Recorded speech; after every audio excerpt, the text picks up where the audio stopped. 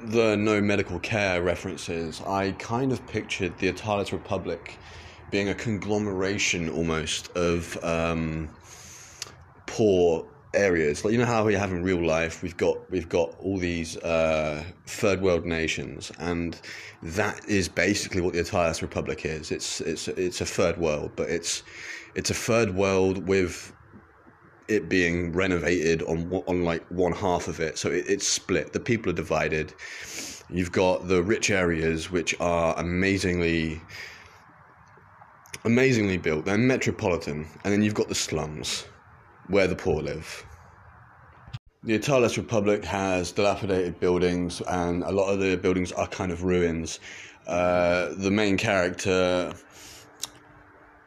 Lancet Washburn, lives in a ruined house that he has upgraded over time, filling in holes, things like that, and it's become a kind of home to him. He actually likes his home because Darnell's there, and he loves Darnell, but he doesn't like the way the country's run. He doesn't like his country. He's not a patriot.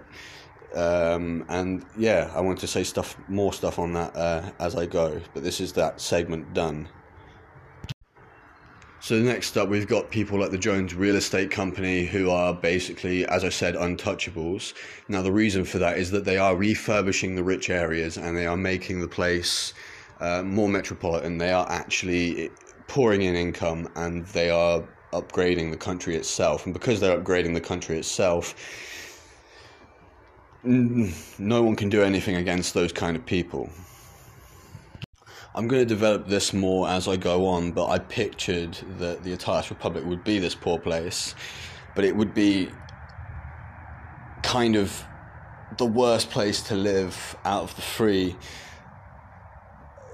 but the best at the same time. Yeah, there's poverty and stuff like that, but there's also a lot of kindness in the slums if you look for it.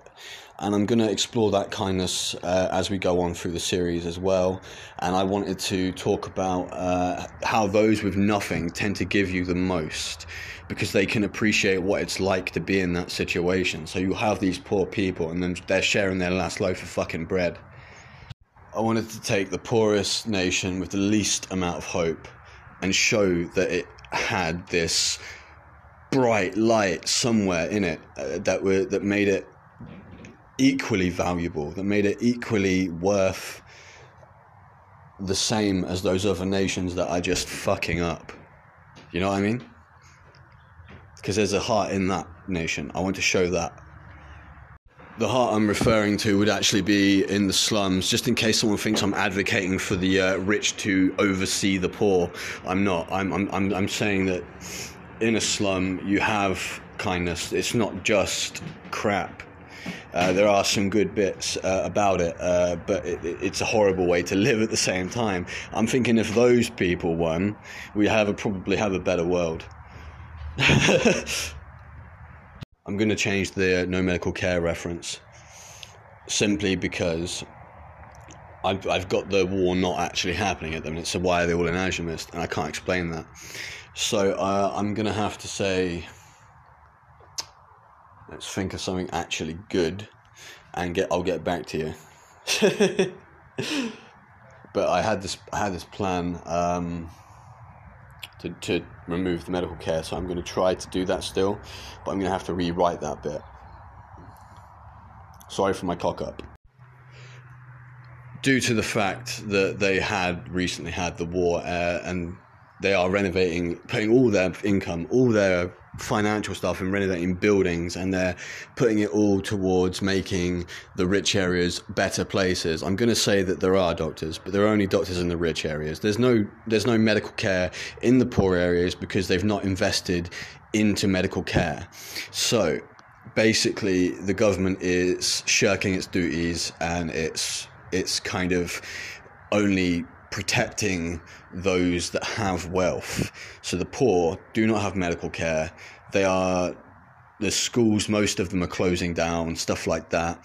There are not many things that you can do even as an adult. So you're either a factory worker, or you're a dock worker, or you're a cleaner or something like that, but you can't get into jobs that require university degrees, because there's no university, there's no real fucking schools, they're all closed down, and it's fucked. Don't you find it interesting that it's always the people who have nothing that are able to share and give the most? That, to me, is fascinating. A wise man from this world once said, "The root of all evil is money." It's true. Poverty, especially, was the worst of these. Some people paid less because of their gender, some not paid at all. Poverty is a disease that this world and mine should have stomped out a long time ago. That's it, Washburn, on poverty.